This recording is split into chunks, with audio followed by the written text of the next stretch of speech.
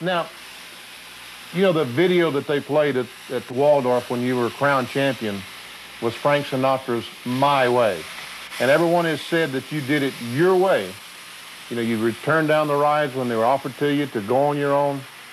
Is that how Alan Kulwicki is going to be looked when it's all over and said and done with? Is that the one thing we're going to remember about Alan Kulwicki?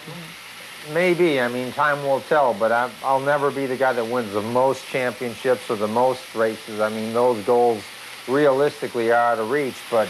Why? I mean, Richard only won 7. I won't make it that long. And now a special presentation from Dinner with Racers. Welcome to part 4 of the Dinner with Racers Alan Kulwicki special. Now, you've already heard quite a lot about him from a lot of the same people you hear from in this episode, but this is where we kind of really wanted to establish how it all ended, the legacy that followed, what you can do to help get Alan into the Hall of Fame, the Alan Kulwicki Driver Development Program, all these things that we didn't even really know existed that we are now trying to help spread the word on. So, on April 1st, 1993, the Thursday before the spring race at Bristol, Alan had been getting more and more PR opportunities and requests because he's just won the NASCAR championship and was actually starting to relinquish some of his notorious hands-on approach to his crew guys so he could be the championship guy that he needs to be. So, he had a Hooters appearance nearby Knoxville, about 90 miles from the track. And rather than drive in the cold and icy conditions, Alan flew back to Tri-Cities Airport along with Mark Brooks, who is the son of the Hooters founder, Robert Brooks, Dan Duncan, who is the director of Hooters Sports Management, and Charlie Campbell, the pilot. One person who chose not to be on that plane that day was Alan's PR guy, Tom Roberts. The afternoon of April 1st, what was going on? Well, let me just explain where I came in. What I had done through the years, that very Hooters in Knoxville, is I had actually met him there, and we drove up to Bristol from there. Knoxville, Tennessee, which is how far of a drive? Oh, 90 miles. Oh, okay, not far. Like that. Yeah. Alan had been borrowing the plane, the Hooters plane, and he and I actually went that fall race. We went out to see a plane at the Knoxville airport that he was looking at buying his own. Sure. So anyhow, he did not buy a plane. Right. Because he'd worked out a deal with Mr. Brooks to borrow their plane when it was necessary. But we'd heard he wasn't entirely trusting of the pilot. Yeah. Or the plane. Yeah. Because it was a Merlin, and he had gotten people who were involved in the aviation business had given bad reviews. Oh, the Merlin. On this plane. Okay. And I'm thinking that it was even, if I can recall, it was Sterling's. I'm thinking that Sterling's pilot even had said something about the Hooters plane. Okay. And talking about it being a Merlin or what it was. So it wasn't so much about a pilot or anything like that as much as... No, I never heard anything. It was about the plane specifically. I thought it was the plane that he was nervous about. Right. Like he didn't love the airplane. Right. Yeah. Right. And there had been people around him that were telling him. You get fed enough information, and if you're not a plane guy, you're just and it wouldn't surprise me at all if, like, Felix Bodies had said something also. He was the Hooters plane. It was a situation where he wasn't getting it as much as what he needed it. Mm-hmm. He needed to have quality time to discuss with Dan Duncan, who was marketing for Hooters. Okay. So Alan still thought that I was coming to Knoxville, that I would fly into Knoxville. So he thought you were on the plane with him? And that I would be on the plane with him. And again, that was him taking the trust in me, but me still trying to look out for his best interests, and knowing that you know, to this day, I don't know. I don't think we ever will know. They might have used that time to really work out what they're doing. Yeah. So work out basically, everything that happens. So he gets in the car with you thinking you guys are all going to the airport to jump in this plane. And you say, nah, you need to spend time to go over some of the marketing and the merchandising. Or he's thinking that I am coming to Knoxville. You're driving. That you're driving down. No, he's thinking that I'm flying into Knoxville. Okay. And then I'm going to come over for the appearance and then fly with them on to. Okay. Okay. But I didn't do that because knowing, even though Alan's my really, great friend, I'm still a client of mine is Hooters. Yeah. And I look at the big picture there, and I'm thinking the quality time that they can spend without any distractions, they might be able to. And I'm not really needed there because Mark is there to help with the appearance and everything. Right. So, long story made short, I fly on to Johnson City. Okay. And we all would meet at the bar at the Sheraton when everybody got into town. Yeah. So I had already gone to checked in. I stayed at the hotel there too. When Rusty and Bill Brooks, who was Rusty's pilot, they come in and they say that this plane's going down and we think it's Alan's. Ty Norris, I don't know if you've ever heard of Ty. I know that name. Yeah. So you got a call from the hotel? They had come in. Oh, they came into the hotel? They came in. They had just come from the airport to check in the hotel. And you're at the bar in the Sheraton? And I'm at the bar where in the you're supposed Sheraton. to meet up. So you're sitting there that's where everybody waiting for would meet up later on. Okay. Yeah. And so they came in. Bill Brooks and Rusty, and I said, oh, my God. So Ty Norris, myself, and Nelson Crozier. Nelson was the radio, avionic, electronics guy that worked for teams, and I think he did like some radio stuff for MRN and all. So we all loaded up in Ty's, I think it was Ty's car, and we went out to the FBO. And then media people started coming. The team gathered. The sheriff came in and had us all in the office, the manager's office there. And it's like 2 o'clock in the morning that he tells us like a description of the crash site. It's like a private, no media. This is just you guys that are kind of essential people. It was just us. And talk about Alan still strapped to the seat. A lot more stuff than I probably, operating on, still trying to tell the media people what I can tell them and what I know. Because I assume it's still sort of a site in the sense of like there's still ongoing legal things that they're trying to figure out. True. So and there's still all ongoing investigation. Right. And then you wind up getting the national, get all NTSB the ABA, and FAA have to get all those people there. So it's like the wee hours of the morning. But at this point, it's not. It's over. Yeah. Okay. Yeah. So we go back, and I was in a fog. I just really was. And of course, I couldn't sleep any. And I got to thinking about what Alan had told me in '86. My brother had passed. He said something like, I'm going to leave that up to you. I think that you can figure out where you're needed most or what you're. So I think back about that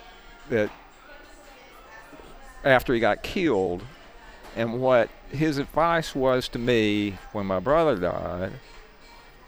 And that's what gave me, even though I didn't get any sleep there on the first after he's gotten killed, I thought about that. And I thought that was his advice, and what he was actually saying was, you got to be cool under fire. You got a job to do. You need to keep on doing that job. Right. That's why I was able to get up on that day, and I went to the racetrack, and Ron Scalf, who was the communications guy at the racetrack, gave me his office. Okay. So I'm in his office answering media calls until after 6 o'clock at night. I had no idea what had gone on inside the racetrack. Right. I never got to see Peter Jellin drive the truck around. Never knew never knew nothing till I wound up getting back to the hotel, and Buddy Parrott was in the bar. His first one. Waves you over. So he calls me over, and we have a beer, and he tells me everything that went on. That Rusty won the pole. Yeah. This is, we're gonna win this race for your buddy, and and then the way the rest of that weekend unfolded. Like Alan was the defending series champion, who always had the first pit. They chose to not let that pit, the number one pit, stay open. Instead, they gave the pole winner that pit. So it was Rusty that was in that. And to this day, I look back at the pictures and I think about all of the wins and everything that I enjoyed being a part of, including Bobby Allison's Daytona 588. Yeah. I think I counted at one time there was like 70-something times I had been in victory lane. That was by far when Rusty won that race, April of '93. I can just look at my face and see. And there was a lot that was made of that. I mean, if you go back and you read Rusty's quotes, that there was more than just him driving the car that day, and for him to win and then do the Polish victory lap. Yeah, it was a big deal. And I also think back about how close that I was to the Allison family, and still. And I remember Bobby and Davey at Alan's wake, and Davey saying he was so glad that Alan won the championship. Yeah. Because he still had many races to run and many more opportunities. You never know, Carry that strength even through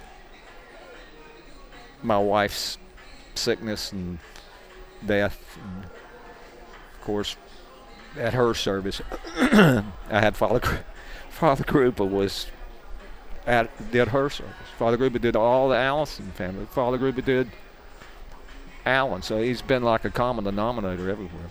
But in my speaking points, that was one of the things that I tried to say is love them all you can while you can, because, man, you don't know what's around the corner. You don't. Of course, one of those critical figures on April 1st, 1993 was Paul Andrews, who was, of course, the crew chief of the team at the time, but also, after the accident, basically had to become the guy to figure out what the next key decisions were. And so this is Paul's story. So last race you guys finish is the Darlington Trans-South 500. You guys finish 6th. He gets to lead 2 laps in the last race that he does. And then you guys have to go to Bristol. Right. Can you give us your memories of the week? Or So our pit stops were okay. Yeah. But they needed to work. And in Bristol we always drove to. Like we mentioned, so one of the things that Alan got from Hooters was, he got the use of their plane. Yeah. And that was one of the deals. And just back up again, just a little side note. We had not really a choice. We either used the Learjet or the turboprop. Mm-hmm. And we flew to Daytona Test, I think. Yeah, we flew to Daytona Test and just happened to fly the Learjet. Yeah. Pretty nice plane, and there's 6 of us going. Well, not a lot of people, maybe even 5. I don't remember how many flew, but so we ended up sitting there, taxiing, or maybe just getting ready to leave, or just landed at Daytona or something like that. Pretty early flight. We tested that day and taxiing around once we landed, and he said, this is a pretty nice deal.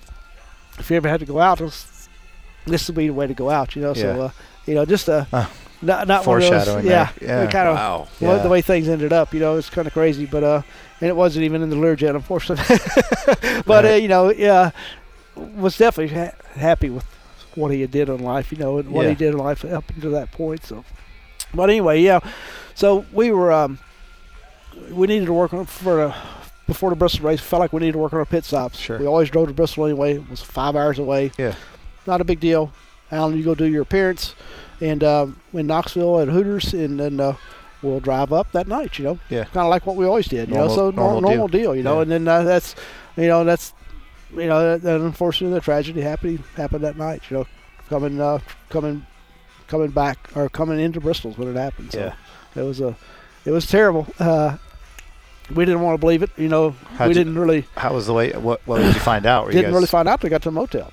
Yeah. Got to the motel and had a message. No cell phones. So you guys didn't get to the hotel till late. Yeah, about 11 o'clock really is when I found out. Got to the motel and. So you drove up from here basically out and got there at 11. I think I might have drove by myself. Maybe one other guy with me. Yeah.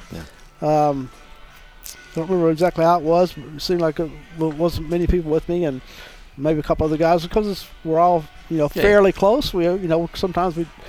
A lot of wives go in that race. Some guys to home. So it's a fairly close race to go to, and then it was crazy. Got a message. I don't even remember who it's from. That there's been an accident, and go to the FBO where he's supposed to fly into, and try to get a little more information, but didn't really know what was going on. Just an accident. So I think Tom Roberts is there and was trying to.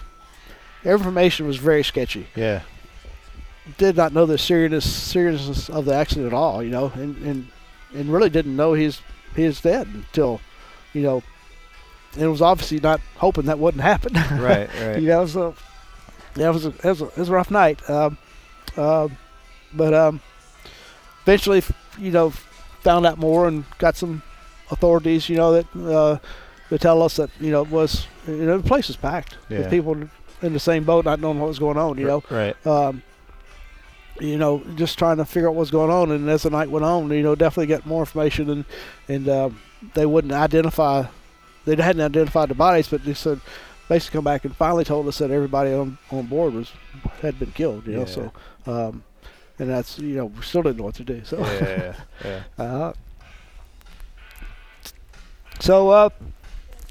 the time, nothing like this had ever happened, NASCAR, right. So they asked me what to do. I don't know. You're you're like kind of the leader of the team at this point. Here I am, the guy that's got to make the decision. Yeah. So talked to the, I don't even know, I think I talked to one of the NASCAR officials early that morning. It's customary for the champion to park first. Yeah. Well, in Bristol, if the champion parks first, also the last one to leave. So because of the accident, and obviously didn't have a driver, they parked us last, and when everything got me in there right away, to figure out what we're going to do, and we all, they didn't know what to tell me to do, and so this is NASCAR, you mean? Yeah, NASCAR, and then say, you just need to go home and just take a break, what I mean? Regroup, But we didn't know what to do, and they didn't know what to do, really, from a certain standpoint. And I think we all wanted, felt like we needed to, let's just, you guys go on and, regroup and see what happens. But, Jerry owned the team. Yeah, right. Well, let's say, so at this point, this is hours later. You're running the team, but is it even clear at this point who owns the team? Yeah, we knew Jerry did. Okay. So it was definitely right away, I don't know how I found out. Maybe might have been NASCAR that knew if anything happens to me that's my dad. Jerry's the one that's going to. I don't know. Yeah. Sure. Even to this day, I don't know if that's what happened. But I knew that Jerry's the one that was going to make the decisions, and he didn't decide a decision he wanted to make. And here it is. It's got to. Yeah. It's on my shoulders. So yeah, it was a crazy deal. Once we kind of spent a little time and of course, I had crew members, hang on, guys, don't leave yet. Let's just let me work through this thing and let's figure out, make sure we do things the right way. And then I don't even think most of them are waited outside the racetrack because that's how that, the way the Bristol works. You could go outside, so it all worked out that way. And a few hours later, we decided it's okay. Let's call it a day and get the truck out of here and all that stuff. It was tough. Still is. Yeah, absolutely. You could take a minute if you need. Yeah. I don't know why I can't talk about this now and still not cry. So. Understandable. Well, yeah, but we can't imagine. So. I've definitely dealt with death in my past, family members and stuff like that, but still to this day, it's the hardest death I've ever had to deal with. Yeah.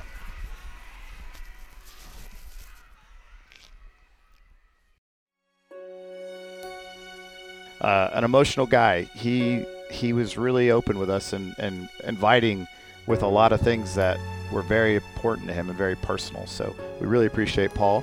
Now we're going to hear from Peter Jellin again. Peter was the truck driver for Alan Kulwicki Racing, and one of the things that's very unique to Peter's side of the story was having to drive the Alan Kulwicki truck and trailer out of the circuit after it had been learned that Alan had passed away from the plane crash. He's got to go do. The guys are going to do pit stop practice, so normally everybody goes out together, but the guys stay back this time, and they're going to drive into Bristol. Where are you in this whole scenario? Well, I am. I was taking care of the truck. Right. Pit stop car. Right. Drove the pit stop car. Set the pits up. Wait, did pit stop car went? Pit stop. Travel? It was a pit stop. It was a race car. Right, but I thought that stayed in the shop. No, the pit stop car was a race car. They wanted to practice pit stops. No. Oh, at the track. No, at the shop. No, at the shop. No, that's what I'm saying. Okay, I'm confused then. No. The pit stop car stays at the shop, right? Yeah. No, the pit stop car was the race car. What he's saying is... There is no pit stop car is what you're saying. No, okay. The race car was... Yeah, you don't have some rolling chassis that's just permanently there. I apologize. We're on the same page now. Okay. No, you're good. I'm here. Here I am. Welcome back. I'm back now. Alan came in. We kept saying, Alan, you got to get out of here. You got to go wherever you go, Knoxville. You got to go where you're going. And it was like, I got to go. Well, his briefcase was always by the door, right by Paul's office. Always sat there. Yeah, I got to do this. I got to do that. Now, I don't know what he was doing. I don't know if he was checking. He always had to, Yeah, it's something stupid going on or something serious going on. He was always in the office. And so he finally gets the car done. Get ready. The truck was ready to load. Toolbox to load. All we have to do is load the car up. But the guys want to do a pit stop practice. We'll drive up there. All right, cool. So off we go. We do two. He leaves. The guys see it, and he just waves. See ya. Out the door he goes. Boom. Never saw him again. So we get the car outside. We do a pit stop practice. We do 4 or 5 stops, whatever. In case we let the wall back, load the car up. Off I go. Guys get in a pickup truck. Off they go. And go up 81 towards Bristol. So I'm heading up the road, and I got Tony with me. And Tony Gibson's with me, and we're just riding along, and he's late in the back. And I get almost to Bristol to 391, which I guess is a 3. And I heard on the CB radio, like, hey, did you hear about that plane crash? On the CB radio, I'm like, plane crash? What plane crash? So I'm going, as I hear, I turn volume a little more. Like, yeah, it was a race plane. And I'm thinking, race plane? Well, the first thing I'm thinking is Rusty. Because Rusty at the time had her, doing what really had a plane. Now, so I get on the radio going, what's this race plane? Well, long story short, oh, yeah, it's a race plane, not sure, something went down, nothing NASCAR, da-da-da. So, of course, no cell phones, none of this electronic stuff. Right. Did it at any point in this CB conversation did it occur to you this could be the Hooters plane? No. Okay. The first thing I'm thinking was Alan, or Rusty. Right. Yeah. First thing I'm thinking, because I never thought of Alan. Right. Because Rusty always like, I fly, yeah, you know. Right. So I'm thinking, God, it's Rusty, you know. Oh, man, that's bad. So we get off 391 there, and, of course, you're looking around, and back then, found a phone booth. Well, Tony gets out, calls his wife. And because he wanted to make sure that she didn't hear it, that it was him. Oh, yeah, and be worried. Yes. Yeah, right. Oh, not I see. sure That it wasn't Tony. It wasn't Tony. Right, yeah. Right. So he stopped. He finds a phone booth. Okay. And he calls her. And she's like, I'm not sure. I'm glad it's not you, but I think I heard it's Alan's plane. So now I get a hold of Paul. How I got a hold of Paul is beyond me because, once again, it's no cell phones. It's all, phone booths. And track people down. So I'm like, what do I do? He goes, well, go to the motel. So I went to the motel. With the truck? With the truck. Okay. I get to the truck, or to the motel with the truck. There's a cop there. Now, were you supposed to go to the track? Normally you would. Okay. But we got there usually because you don't park the Friday. You park outside and you do your and thing. Then you get so the ride back. Yeah. Right, you get back in. So I went to the motel. And there's a Johnson City cop there. I'm thinking, what's he doing here? Well, he was kind of there to kind of keep peace because apparently he must have heard something. He must know, right? So I went to the guys. We checked in. He was like, "Yeah, we know what's going on. We're not quite sure. Da da da da. We'll take care of it." So the cop's like, "Okay, we'll watch your truck for it." I'm like, "All right." And now I don't know what time it was. 8, 9, 10. And now it's like 4 o'clock in the morning. Paul finally calls him. First of all, we're in the motel. So you stay at the motel. So you don't, because like Paul at this point. He's at the airport. He's at the airport. You're not. We're not. So you and the guys. Right. Okay. Well, Paul, Danny, and Cal at the airport. They're all there. And me and Tony are back at the motel. Okay. So we're not quite sure what's going on. So we're now CNN gets involved, and they start showing clips of Alan. They're starting to hear CNN. I don't know how they get all their information, but they got it. So now I'm going, holy cow. So this seems real. It seems real now, but nothing's confirmed. Now it was like 4-ish in the morning, something like that. And Paul finally calls and said, yes, it was Alan's plane. This is what happened. It crashed. Because he don't know more than we do. Mm. And I'm like, now what? He's like, I don't know. What do we do? I was like, I don't know. What do we do? He says, well, I guess we need to go to the racetrack. I'm like, all right. So, because at first I said, Paul, it's still dark. I go right by the racetrack and go home. And he's like, no, go to the racetrack. Because he didn't know what to do. So I did. Right. So but back then you parked on top of the hill. Mm-hmm. It wasn't all like it is now. It was a 1-lane confusion. So I get there, and Buster Rock comes up, and he knew what happened. Right. And I said, Buster, I don't want to park. I don't want to get down in the hole because once you're locked in. Yeah, once you're locked in, I said, look, I'll park the truck, but I'm not staying. He goes, do the right, because nobody knew. Yeah. Nobody knew. Nobody knew what they should be doing. Right. Okay. So he goes, park your truck. He goes, I'll park you on the front stretch. Sit there. All right. So I do my thing. I park first, and they call roll call, and I do my thing. And when I went in, they just pulled me around. I parked in front. Everybody parked. Well, I don't know. It was like 8 o'clock or so. It started getting light. Well, the day's starting, and they're like, you got to move your truck. So I moved my truck into the garage area. Well, a little garage area they had, and guys come over. The guys are starting to hear about it. They're coming over, consulting you, and hey, you need something to give you a hug. They're just, they're trying to be doing what they can. Do what they can, because nobody knew. So I don't know, 10 o'clock or so, we leave. And this is the next morning. This is Friday morning. Friday morning, yeah. And we leave. We go to the motel. Truck's still there. The truck's still at the racetrack. Okay. We get in a pickup truck. We go to the motel. Yeah. Now we're talking to Jerry, which is Alan's dad. Yeah. Over the phone. He's like, you guys are there. I don't want you there. I don't want you racing the car, but I don't know what's going on. He was confused too. Yeah. Well, it's tough for everybody. It's tough for everybody. So I'm kind of like, Alan has been gone 12 hours. We can't race this car. And this is me now. Mm-hmm. I'm like, what do you do? It's not fair to Alan. It's not fair to nobody had the heart to work on it. Right. So, long story short, we go back. So Jerry goes, "You guys do what you got to do." Was that his way of saying you make the call? Basically, you make the call. Okay. He didn't know what was happening. Okay. But he says, "You guys do it best. I don't want you racing the car, but you guys make the best call." So we go back. And I don't even know what time it was then. And of course now practice is going.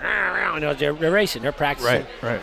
Well, I'm not one to really interfere because that's not I'm not the crew chief. I'm not. Yeah. This is where it's nice to just be the guy driving the truck. Basically, Nat, you're exactly right. Yeah. Right. So I was out there and it was practice. It was going on and going on. Well, Tony gets upset. Because Tony liked to fly. Tony's like, I'm out of here.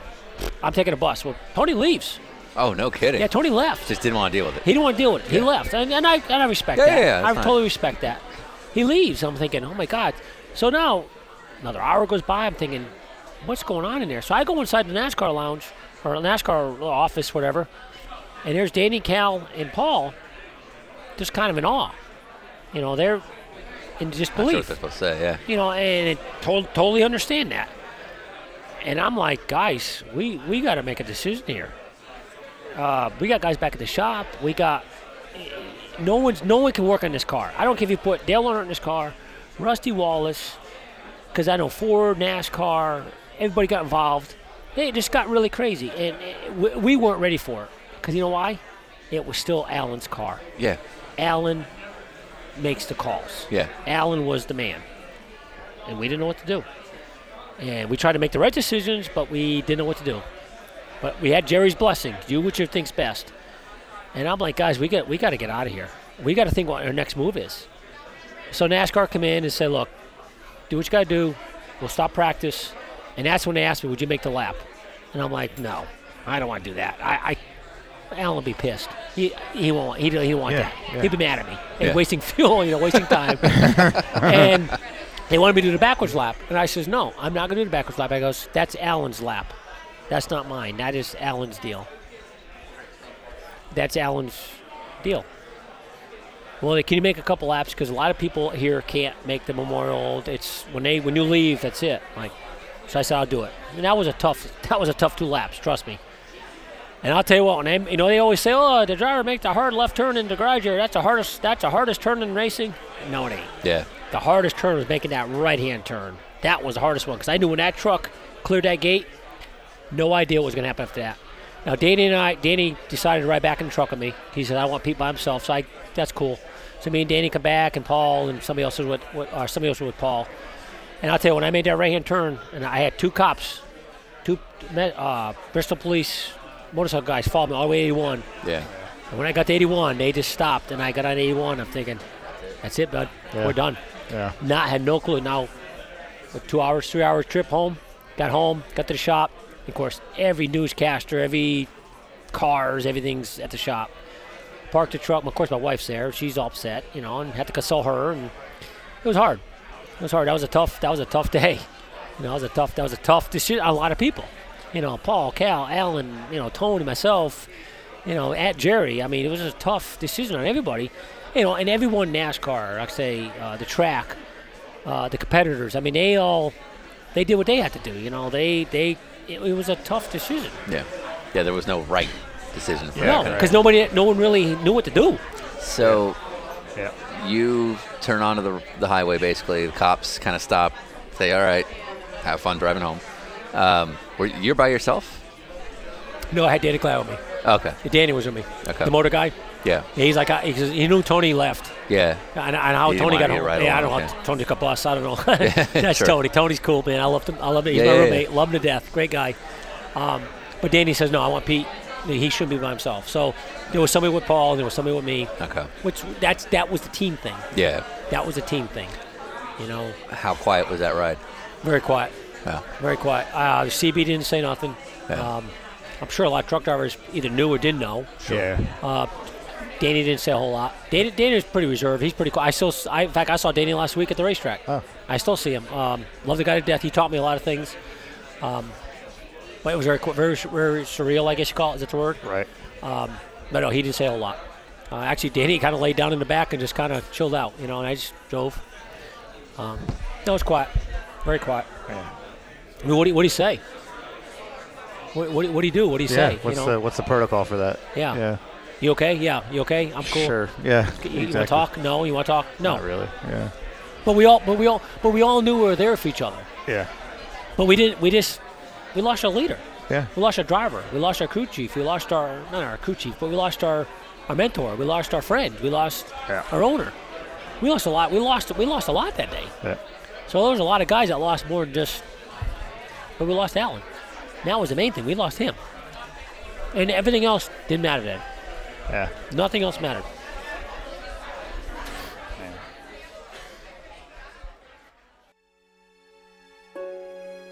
So, of course, with the news of Alan's accident came the responsibility of the next steps.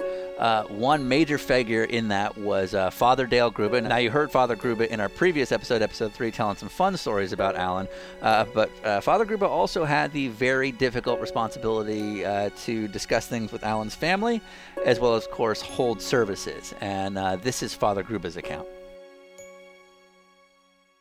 And Humpy Wheeler called me, and he said, Alan Kulwicki has been involved in an airplane crash in flying into Bristol, and he said, I'm sure that, from my sources, I'm sure that Alan passed away. And he said, maybe you better call his father and tell him that that's the case. And so I called Jerry, and I asked Jerry what he was doing, and he said he was surfing the TV channels because it hadn't come out for sure yet to see what the latest news was on that airplane crash. And I had to tell him, I said, Humpy Wheeler called me, and with his sources, nobody survived that crash. And at that time, and I've always thought that, telephone companies can cut in on a conversation, and at that point the conversation got cut in on, and I always presumed that it was somebody that was calling, to say that indeed he had passed away. I never knew for sure, and I never went back and asked Jerry, but then Jerry asked me if I would do the funeral service and kind of organize things and so forth. But it was a sad moment, for all of us. It was April Fool's Day. At first I think a lot of people thought it was just an April Fool's joke, but indeed it wasn't. It was a very tragic moment. So what, you obviously have a role after an accident like that. So it's in some ways easier to mourn when you have a job to do. In your case it was setting up services and things like that. Where were you at that point in terms of just your thoughts and emotions? Well, the thing was from that night until I went down to do the funeral service and be part of the funeral service, the phone rang all day. There were just people calling, because they obviously knew that I was going to be a part of it, but they also just were calling to share their grief and to share their emotions and so forth. So I really didn't have time to become emotionally involved until the actual service itself. I had gotten Bill Broderick to kind of take care of just lining things up, like where the media was going to be in the church and where the important people were going to sit, where the family was going to sit. So Bill and I were coordinating all of that. But it wasn't until actually, when we got into the service, and and I knew that, I had to be strong, just because all these people were there and they were expecting me to be. But and it wasn't until the end of the homily that it really hit me, as to the whole tragedy of what had taken place in my own relationship with him and things like that, and it became a very sorrowful moment. We haven't heard or seen much about the service itself. Tell us about the service. Service was, the traditional Catholic Mass, which is, a regular Mass, and then the actual the sermon itself, which is more of a eulogy. Or at least I make it that way, because people can identify then with the person. And then we had a long procession out to the cemetery. St. Adalbert Cemetery was located quite a ways away, and we had the burial service there, and I always remember that later on there was a little memorial that people brought flowers and things like that out there, but there was a little placard that a person had put there about how Alan had been a great influence on this young man's life, right, and how as a result he had kind of turned his life around. Wow. But it was just quite a sad thing.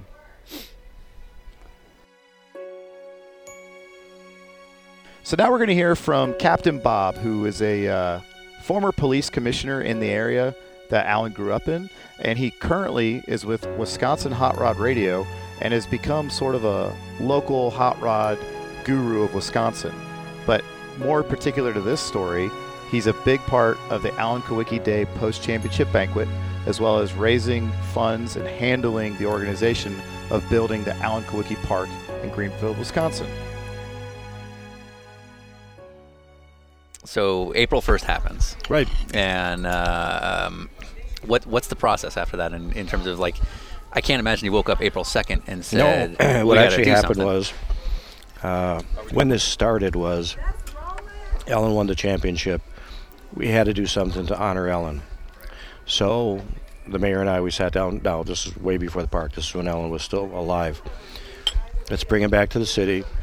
Let's do a big hoopla for him, saying congratulations and everything else. So I went into the process of planning this whole thing that was going on. Excuse me. And we had it at the local Greenfield High School, which we knew could handle the crowd. We didn't know to what extent how many people were going to come. Because you assumed we it'd had be like over a few hundred people, maybe 10,000 1,000 people. Right. So that day came, people came from all over. They came to visit him. We had a great time. Then here came April 1st. I was at home with my wife. I was doing some paperwork. She was reading the newspaper. And the phone rang. And all somebody said was, turn on the news. And I hung up. And my wife said, who was that? I said, I don't know. I said, somebody said, turn on the news. Turned on the news, and that's when they were talking about the plane crash. Right. And then after that, I started to get a couple calls of people saying, what happened? Well, I didn't know. Right. I mean, I wasn't there. I didn't know. And tried to get a hold of Jerry Kulwicki, which obviously he was somewhere else. Sure. And so then that's what happened. So the park specifically, from the way you described it, it's almost like this was something that was kind of in progress before the accident had ever happened. Alan was proud of children because he was an athlete, and we had to make sure that whatever was going to be here, kids were involved. But, I mean, did he have or was there some sort of known thing that he had where he wanted to give back to the community in the sense of like the idea of the park, was that ever his specific concept or like you mentioned the fact that it's a lot of baseball diamonds. I mean, was there anything specifically tying to him? It wasn't because, like all of us, we don't plan our death. Yeah, sure. Obviously, if he knew he was going to die shortly after that, he probably would have said, hey, I want to do something here. But you figure you're going to be around forever. Sure. Well, especially at 38. I mean, yeah. So it's not a simple project. Right. So we can say that. Sure. It takes time, and you got to know people. Yeah. And those people got to know people. I was going to say it probably helps that the position you had in local, community. Politics, yeah. People are probably going to call you back when you're like, hey, I got to get this permit. Well, the neat thing about the whole thing was being police commissioner. Right. If they didn't work with you, you jailed them all and put them in jail. Right. Close up their businesses. I love it. Corruption. Yeah. Oh, that's going on now. That's going to be, That ended my career right there. That's what we're good for. Yeah. But you're right. You would call people to tell them what you're doing and who you were. Yeah. Yeah. You got a name behind you. It's no different than you or us with a radio show, because I've got my radio show. Can I give that a plug? You can absolutely. Wisconsin Hot Rod Radio. Check us out. Yeah. Check us out, Cal, Bob, and Arlo, The Adventures of. But the people that we did work with, they were all fantastic people. Yeah. I mean, they all came to bat. They all did a great job. Some of the companies we dealt with, you go, at that time, the internet was out there, but it wasn't used as heavily as it is nowadays. Yeah. So you started checking companies to find out, hey, can we do this? Can we do this? And there were some outside companies that we had to deal with outside the state to say we need this to be done. And they would come on, well, what are you doing? We're building Alan Kulwicki Park. Oh, okay. Well, really? We can be part of this? Well, I'll tell you what, we'll give you a discount if you do this. Cool. So it kind of worked out a little nice. It kind of kept moving that way. Now, I mean, this was an idea that was already formulating in 1992 prior to the accident. Did anything change from 1993 on? Or was it just sort of the same general vision? Yeah. Yes, it was about the same. So when we were talking at the park itself earlier, you mentioned that it kind of stays alive now because it is used for parties and things like that. But when we were done with it, obviously we had a bunch of board members that were part of this. It was like 12 of us, I believe, 10 or 12.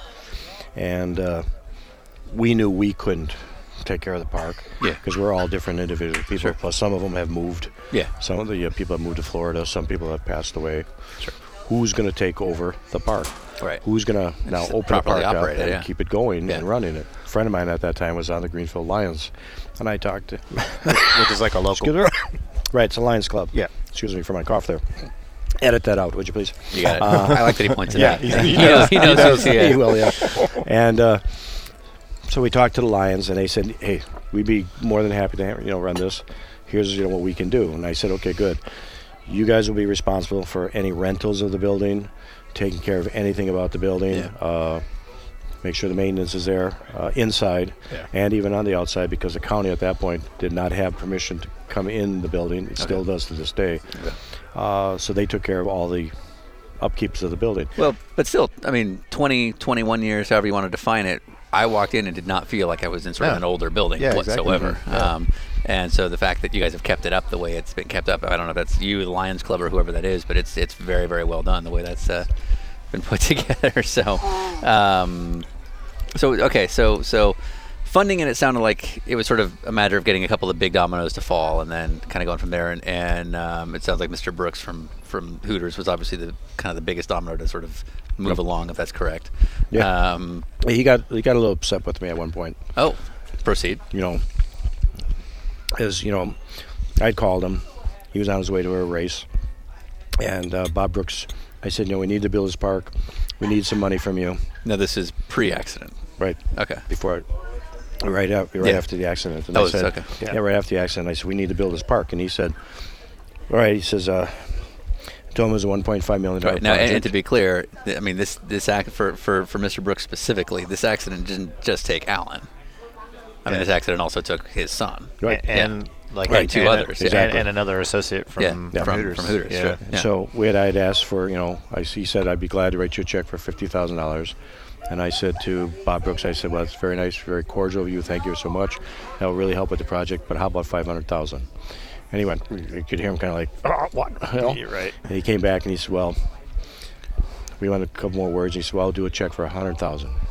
Again, Bob, thank you so much. I appreciate it very much. This is really great. Appreciate everything you're doing here. I said, but how about $400,000? And he went, well, is there a problem with you? And I said, yeah. I said, we need to get this park done. Boiled down to, we got $250,000 from him. And as I told him, you had lost your son. The building's going to be called the Brooks Pavilion, and it'll be named after your son also, too. So then he was very proud of it. Yeah. You and I were talking on earlier offline, and you mentioned that you went to Alan's house, and helped the family kind of get past, what comes after, losing somebody. And it sounds like you spent a fair amount of time with Jerry, Alan's dad.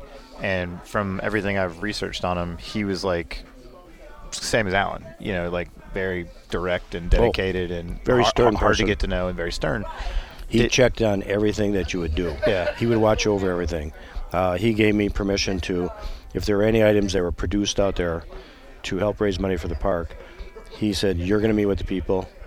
You're going to either okay it or scrap the whole idea, and then plus let me know about it too. And that's what I would do. If somebody come up and say, hey, we're going to produce this book or whatever, and we're going to give all the proceeds to that, well, we'd have to check into it to make sure the money was coming to the park and not going into somebody's pocket. So, yeah, I would have to say it's pretty funny because Jerry and Thelma basically lived from my home maybe about 4 miles away. Okay. And on Saturday nights, we'd go out to dinner, and Jerry loved his Manhattans, and I like Manhattans too, but there's a certain point in my life that when you're sitting in a restaurant and everybody's talking and all you see is lips moving, you've had enough Manhattans. Right. And Jerry could That's drink, usually like podcast 26. Oh, he could drink Manhattans like nobody's business. And I couldn't keep up with the guy. He was no way. I mean, he was a professional, obviously. Yeah, right. But we had that great relationship. I'd never ever in my life took my wallet out. He would never let me do that. Oh, wow. I would actually have to go to the bathroom, get the waitress, right, pay the bill, and then he'd get mad at me. Oh, he'd get really upset.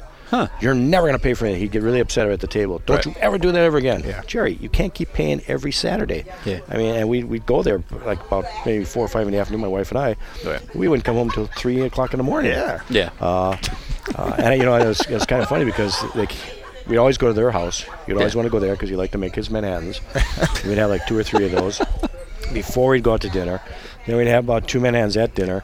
Then after I like dinner, that even when it came to his liquor, he was that controlled. Yeah, he's like I need to be in charge here. This is mine. Yeah. We're doing it my way. Yeah, I'm going to make it my way. Yeah. And then after dinner, we'd have either a golden Cadillac or something like that because we'd have to have an after dinner drink. So one time we said, you got to come to our house. You got to come here. We want to be able to do something for you. Yeah. So they did. They came over. He watched how I made the Manhattans, but I remember him sitting in our recliner, and he was sitting in the living room, and he's going, boy, these chairs are so comfortable. Yeah. And, we laughed. So, yeah, well, Just go to so-and-so, you can buy those. Oh, these are so comfortable. Well, here it is, 5:30 in the morning. He's still sitting in the recliner. Boy, these are so comfortable. It's like my wife's already fallen asleep. Right. Yeah. I think the hint was when she went and put her pajamas on, it was time to go. But he was a great guy. I mean, I really miss him also too. Did Jerry change after the loss of his son? After the accident? Yeah. At one point, Thelma did mention to us that he would not touch any of Ellen's money. And she wanted to do some remodeling at the house. He wouldn't let her do it. And we were kind of like, really? He's gone. The money's yours. He just wouldn't let her touch it. So when Jerry did pass away, she totally remodeled the house. And she remodeled everything over there. But it was was kind of a shock. It was kind of like I had mentioned, going to the house. Nothing was moved, nothing was touched. Everything had to be in the same I don't spot. think we talked about that on the podcast. That's true. Yeah. Yeah. So it's as if with Jerry, all things Alan just froze. The way the house was set up, his finances, even the way. I think this is allowed to be. We're allowed to talk about this. The race team itself. I mean, nothing moved anymore because it was all kind of the way Jerry. So let's talk about the house first. Okay. So the accident happens. The accident happened. We decided, we're going to build this park. Right. We need to go down there, get all the trophies, get everything out of the house. Right. So we made the arrangements. Jerry and Thelma were there. They always lived there during the winter months of Wisconsin. Would live here in the summertime. We flew down there. Jerry picked us up in his car, drove us to the house. We walked into the house, beautiful house, gorgeous house, and walked in, and it was like, wow, just very clean, everything in its place. And I remember going up into Ellen's bedroom, because that's where I slept, and opening up the closet. All of his uniforms were in there. Everything was it was eerie in a way. But everything, as Jerry would say, don't touch anything. Even in the bathroom, you would have Ellen's aftershaves, everything in the bathroom. They were all placed in a certain way. And Thelma said, he won't move anything. He's keeping everything just the way it was, like if Ellen was going to come back. He would have a cleaning company come in and do some cleaning. They had to make sure they put it exactly the position that it was. That was kind of strange in a way. It was kind of like he just didn't want anything touched. Going down into the garage, we had to go through all his paperwork that were there because all the file cabinets were there. When Jeff and I took over the shop, Jeff moved everything over to the house, put it all in the basement, or it was like a basement garage. There was a riding lawnmower there, sitting there with 4 flat tires. And we looked at the riding lawnmower, and it was like, okay, so I went back upstairs, and I said, Jerry, who cuts the grass? Oh, I have a company that comes and does it. I said, okay, what, that lawnmower that's down there? Yeah. Alan got that one of the pole positions. He had gotten that lawnmower as a gift. She's got 4 flat tires. Can we pump them up and move it? No.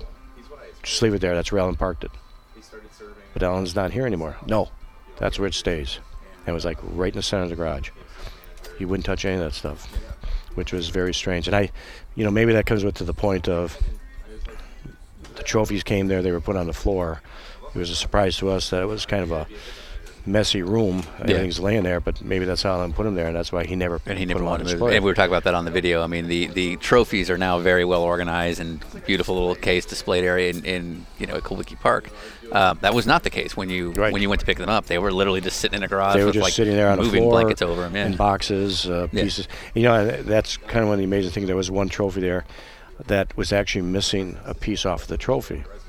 And Jerry had said something about that. It had broken at one time. And it was like, okay, fine. Well, we brought everything back here to Milwaukee. And it was kind of eerie because somebody came up to us one day and said, hey, you might be missing us off one of the trophies. And they had the broken piece.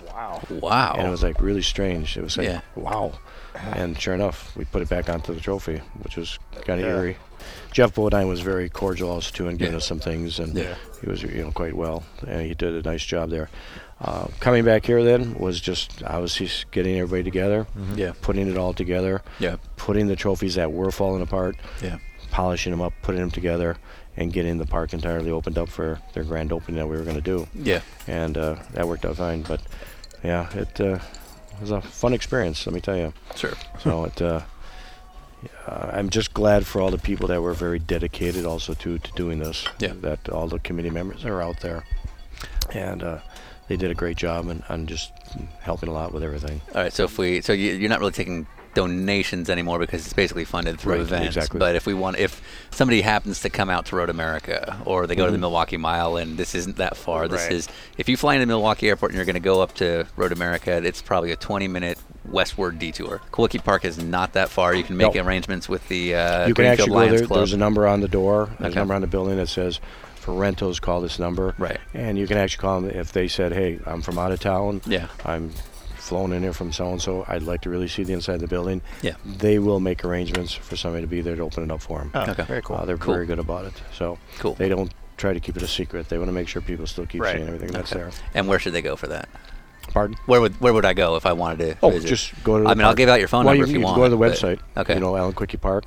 There's a number right on there also, too. So AlanKulwickiPark.com. Yeah. Okay. You can find the information right there. Correct. Cool. Exactly. Yeah, and it's like a hop, skip, and a jump it's from really the airport. Not far. So if you are flying into Milwaukee for a race, you should just check it out. And what's kind of a bummer is that I've been coming to Road America for like 10, 12 years, and I didn't know it was there. Yeah. So glad we found it. So once again, if you're interested in going to the Brooks Pavilion at Alan Kulwicki Park, it actually is worth visiting. There is a ton of Alan Kulwicki memorabilia. You'll want to contact the Greater Greenfield Lions Club. That is gglions.org. Once again, gglions.org.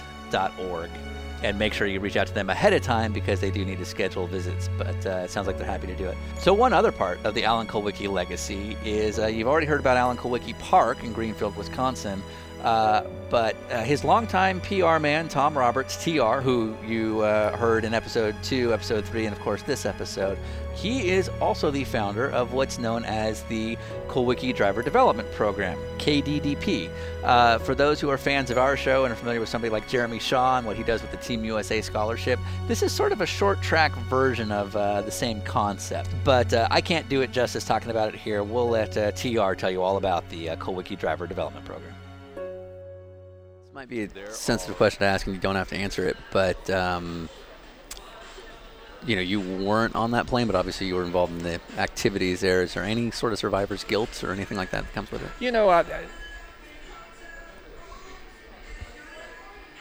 I think that's something I had to deal with. Yeah. I dealt with it. Joni helped me a lot, too. Sure. I mean, like, her comment was this.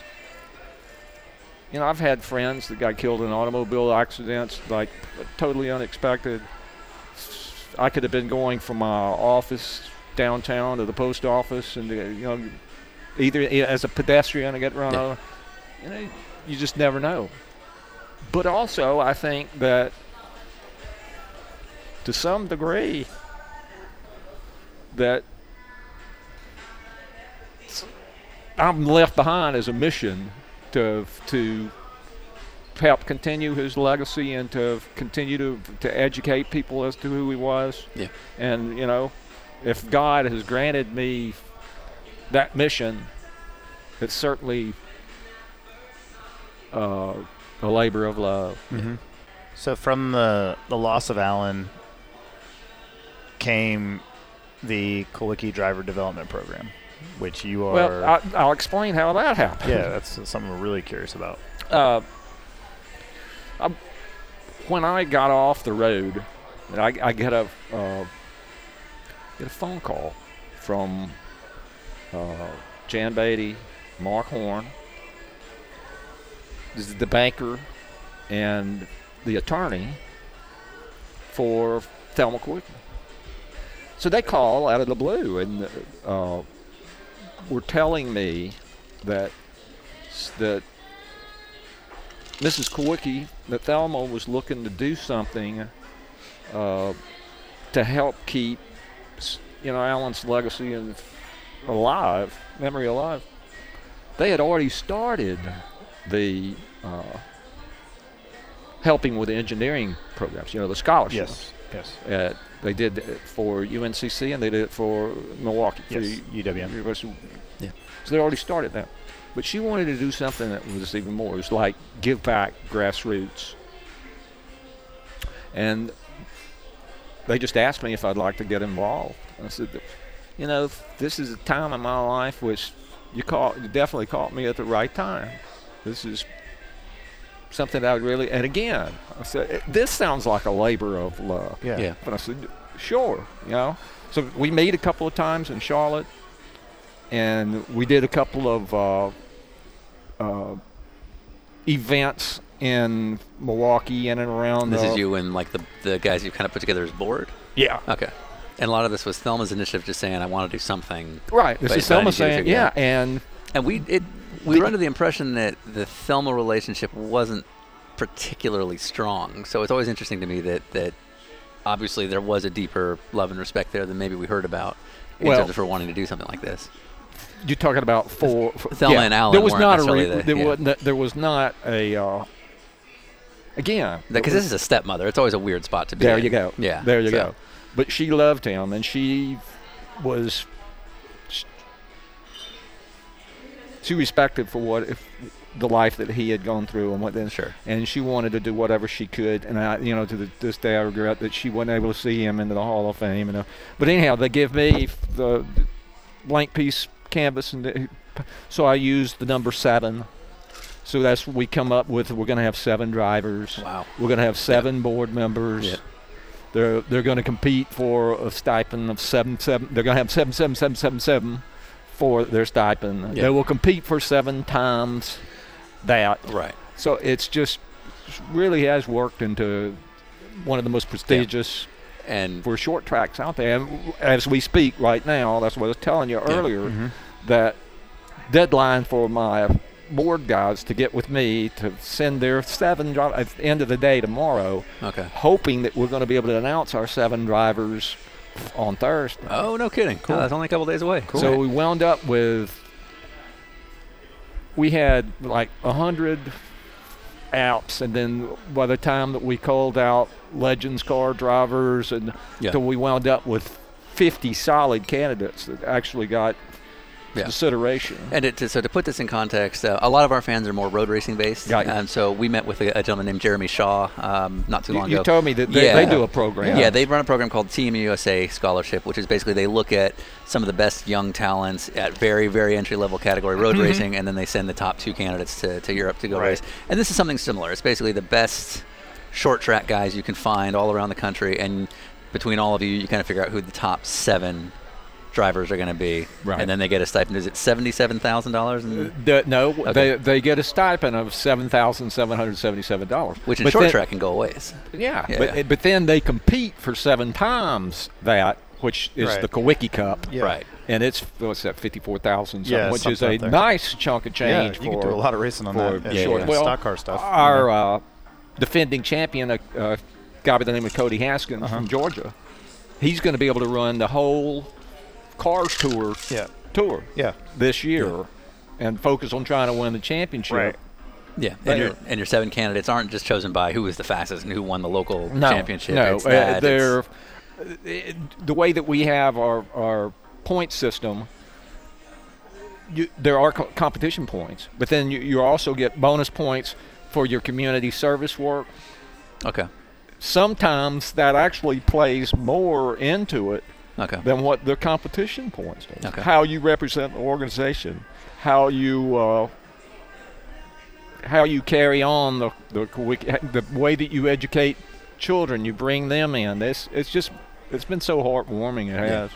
And we were down to, like I said, this time we had so many quality candidates. We wound up with 21 semifinalists. Wow. Which we did phoner interviews, board members, audio recordings, and now the board is in the process of choosing 7 finalists from those 21. And I'm sitting here telling you right now that we could have 15 to 17 that would be. Oh, it would be good. Yeah. Is it bonus points if you're obsessed with your hair? Just saying. If it's a legacy. What about Twitter followers? if you have a comb in your car. If you have a comb in your car. Right. I never thought about that. All right, fair enough. Yeah. Or you're willing to work 22-hour days. Right. All right. And honestly, Alan would be so proud of what we're doing. Yeah. So like Jeremy Shaw, we're proud to tout a lot of big names, Joseph Newgarden, Andy Lally, you name it. What about from the Kulwicki Driver Development Program? What any big names that have? Tom Majeski, he was our first. Oh yeah, guy. Okay. Yeah, for sure. Yeah, he's a real deal. He was our inaugural champion. Okay.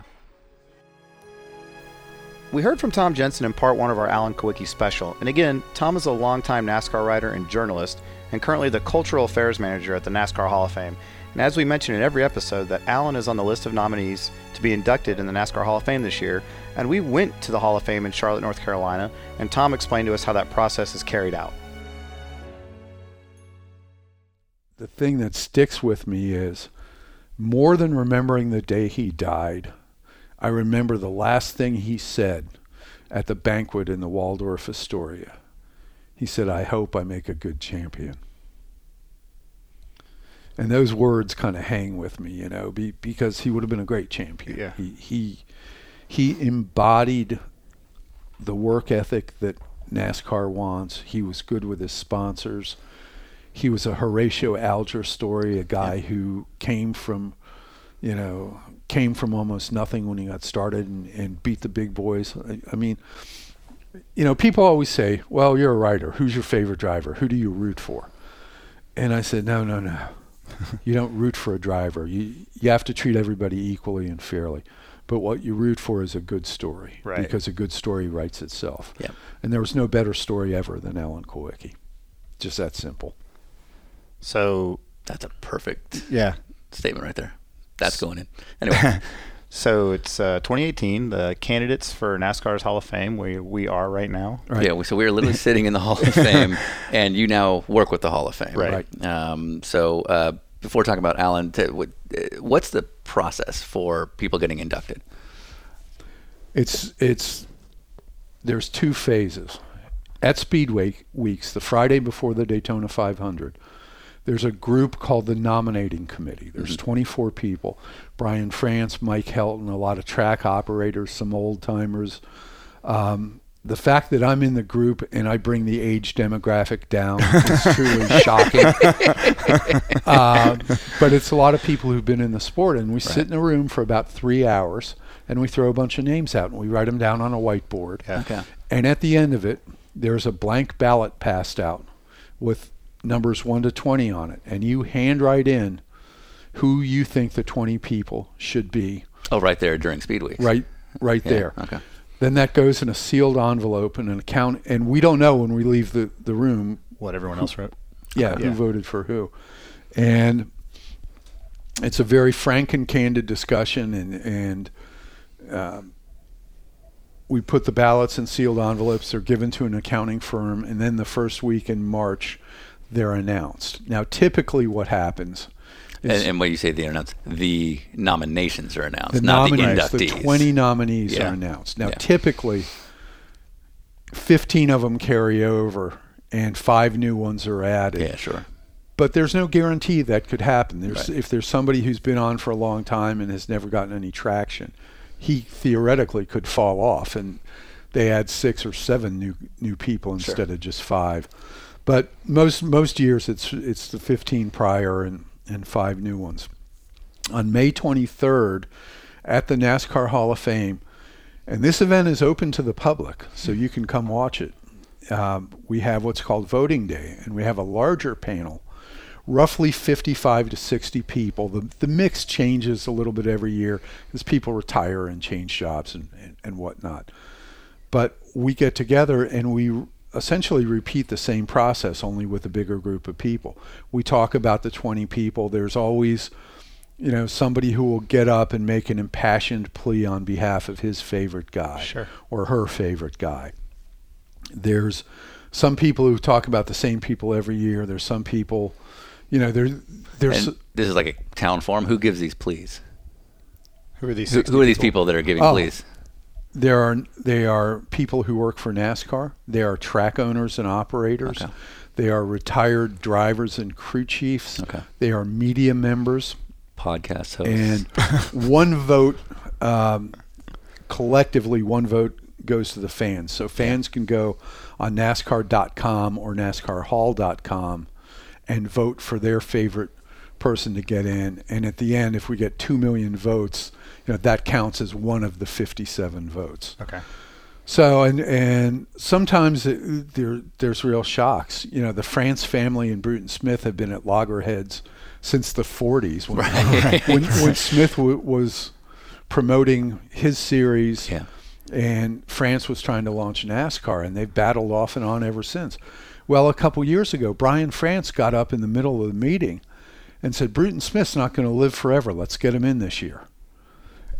And a lot of people just kind of looked around, and Brian gave a little bit more detail about why he thought he should get in. Yeah.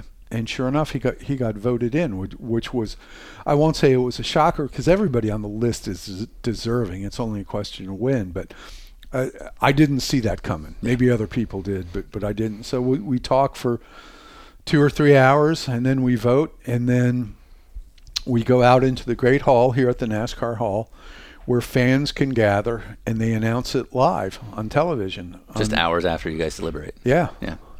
And again, we don't know until it's announced because the ballots are all done in secret. Right. But God, it's a fun day. Oh, yeah. I believe it. Sounds like it. So Alan has been nominated for the last several years, as I understand it. Yes. And I believe he made it into the final 8 last year. Okay. I got to imagine his time is going to be here fairly soon. Yeah. So we are hoping. Yeah. What can our fan base do to get him inducted this year? Go to NASCARHall.com or NASCAR.com and vote for him. Okay. It's as simple as that, and that will be one vote. So once again, that was Tom Jensen with the NASCAR Hall of Fame explaining how that entire process works. And before we wrap out of here, it's something very near and dear to us that we really want to see Alan get inducted this year on this 25th anniversary of his passing. So once again, you can go to NASCARHall.com or NASCAR.com, and you can vote for Alan Kulwicki. We'll try to get him inducted. We know our followers are very passionate about what we do at Dinner with Racers, and we're hoping that we can make that vote count. And remember, that vote is a big part of who gets inducted. So again, NASCARHall.com or NASCAR.com. Find the link, vote. You can vote many different times. And also, our friend Tom Roberts, TR, he's created the hashtag AK4HOF, lowercase o. And we want to see that on Twitter, Instagram, wherever you're using hashtags. And we'll be doing it ourselves. And we'll be retweeting all of those that we see because we're really passionate about trying to get Alan into that Hall of Fame. So, of course, this was a very different series of episodes from what we normally do. We really, really appreciate everyone kind of joining us on this journey as we learned about one of our heroes, and it was really something that we wanted to explore. And once again, you can follow our entire video journey on our Dinner with Racers YouTube page as well as dinnerwithracers.com. But to close out, this was a very different concept for us to do a 4-part special about somebody that we never met and couldn't represent himself, of course. And it's really somebody we wanted to learn about, and we hope you enjoyed it with us. But as we close out, we're really hoping that on this 25th anniversary of Alan's passing that he does make the NASCAR Hall of Fame. But we felt stronger than us making the argument would be the people that knew him best. So we're going to sign off here and let Doug Mayer, his best friend, Tom Roberts, his lifelong PR guy, Paul Andrews, his crew chief, and Father Dale Gruba tell us why. So on that sort of legacy side, for lack of a better expression, if going on something like this, if there was a legacy you were hoping to sort of leave behind with Alan, especially 25 years on where he's less and less known, if there was sort of one trait or one thing you wanted to leave behind that people knew about him, what would that be? He was just as a best friend. That's what he was. You know, he was your best friend. You know, he didn't never let you down. You know, totally different guy away from the racetrack. You know, the hard ass that everybody thought he was. Yeah, not at all. You know. Yeah. Of course, I saw him at all the different times. You know, girlfriends and you've seen him fail. Yeah. Good times, bad times. Right. Yeah. Sounds like he was just a dude. Yeah. Just a good dude. Yeah. And then, so most recently, the new nominees for the 2018 Hall of Fame class were announced. A lot of big names on that list, but Alan was one. And correct me if I'm wrong, but this is not the first year he's been a nominee. I'm going to tell you this.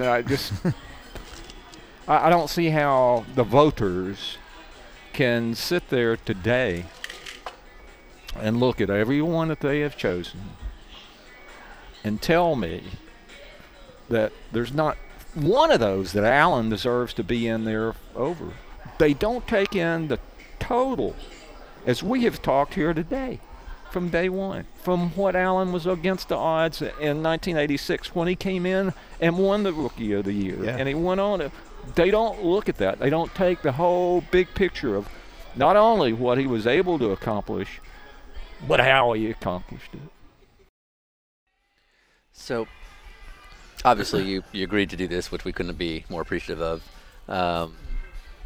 April 1st, 2018 will mark 25 years. It's hard to believe, by the way.